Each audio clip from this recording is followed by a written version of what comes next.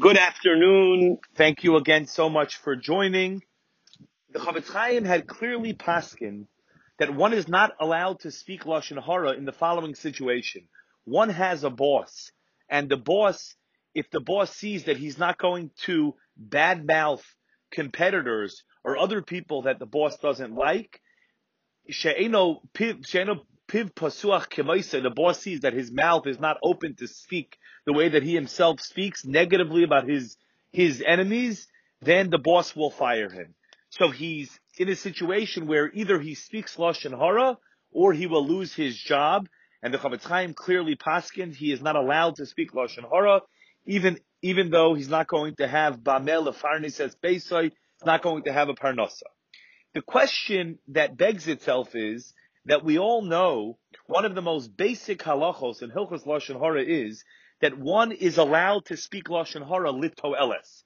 And the classic case of to'eles would be that if I have a friend who's looking to hire somebody, and I know that he's looking seriously into hiring Ruvain as a business partner or a worker, and I know that Ruvain is not going to make for a good worker. I have clear information that it would not be a good shidduch, and there could be financial harm to my friend. The halacha is I am allowed to tell him that information in order to prevent him from financial harm. If that's the case, that to prevent financial harm is a justification to speak negative reports, to speak Lashon Hara.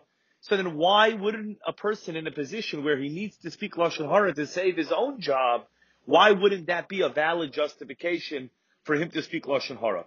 The Chut Shani in Shmiras HaLashon, page Shin Samach Vav Sif Hey, as well as the Mishmeres Chaim and Chelik Dalid, both ask this question.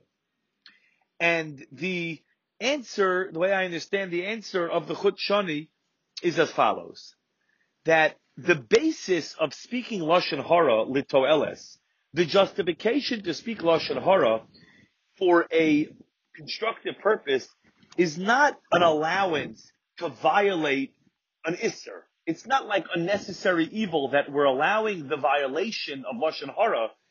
The prohibition is being done, but for the sake of the greater good, then it's allowed. That is not the pshat. Rather, when one says words which are informative with necessary information, that my friend, the prospective hirer, the one who's looking into Ruvain, he needs this information. This information is inherently good information, beneficial information, constructive information. That information is allowed to be said because that is not Lashon Hara. That is defined as good, helpful, constructive words. And that's why it is permitted.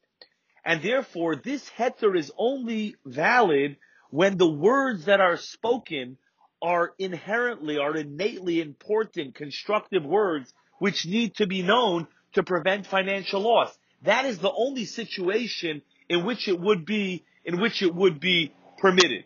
However, when my boss wants me to speak Lashon Hara, my boss doesn't have a need for the specific negative reports that I am saying. He just wants to hear me bad-mouthing his friends. They're not innately good words, helpful words. They're not Lashon Tov, they're Lashon Hara. And Lashon Hara is never mutter. Even if the overarching purpose why I'm saying it is in order that I don't lose my job. But since these words are innately negative words, they never meet the criteria necessary for one being allowed to say something negative litoeles. So in conclusion, Lashon Hara is never mutter.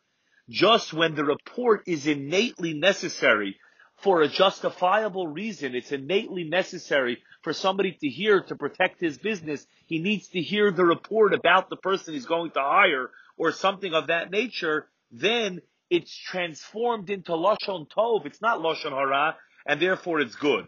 As opposed to in a situation such as when my boss wants me to say negative things about his enemies in order to satisfy his non-justifiable non-need, it's not a real need, then the words are never transformed into Lashon Tov, they remain Lashon Hara, and therefore it would not be justified for me to say those words even at the expense of my livelihood. Have a wonderful night.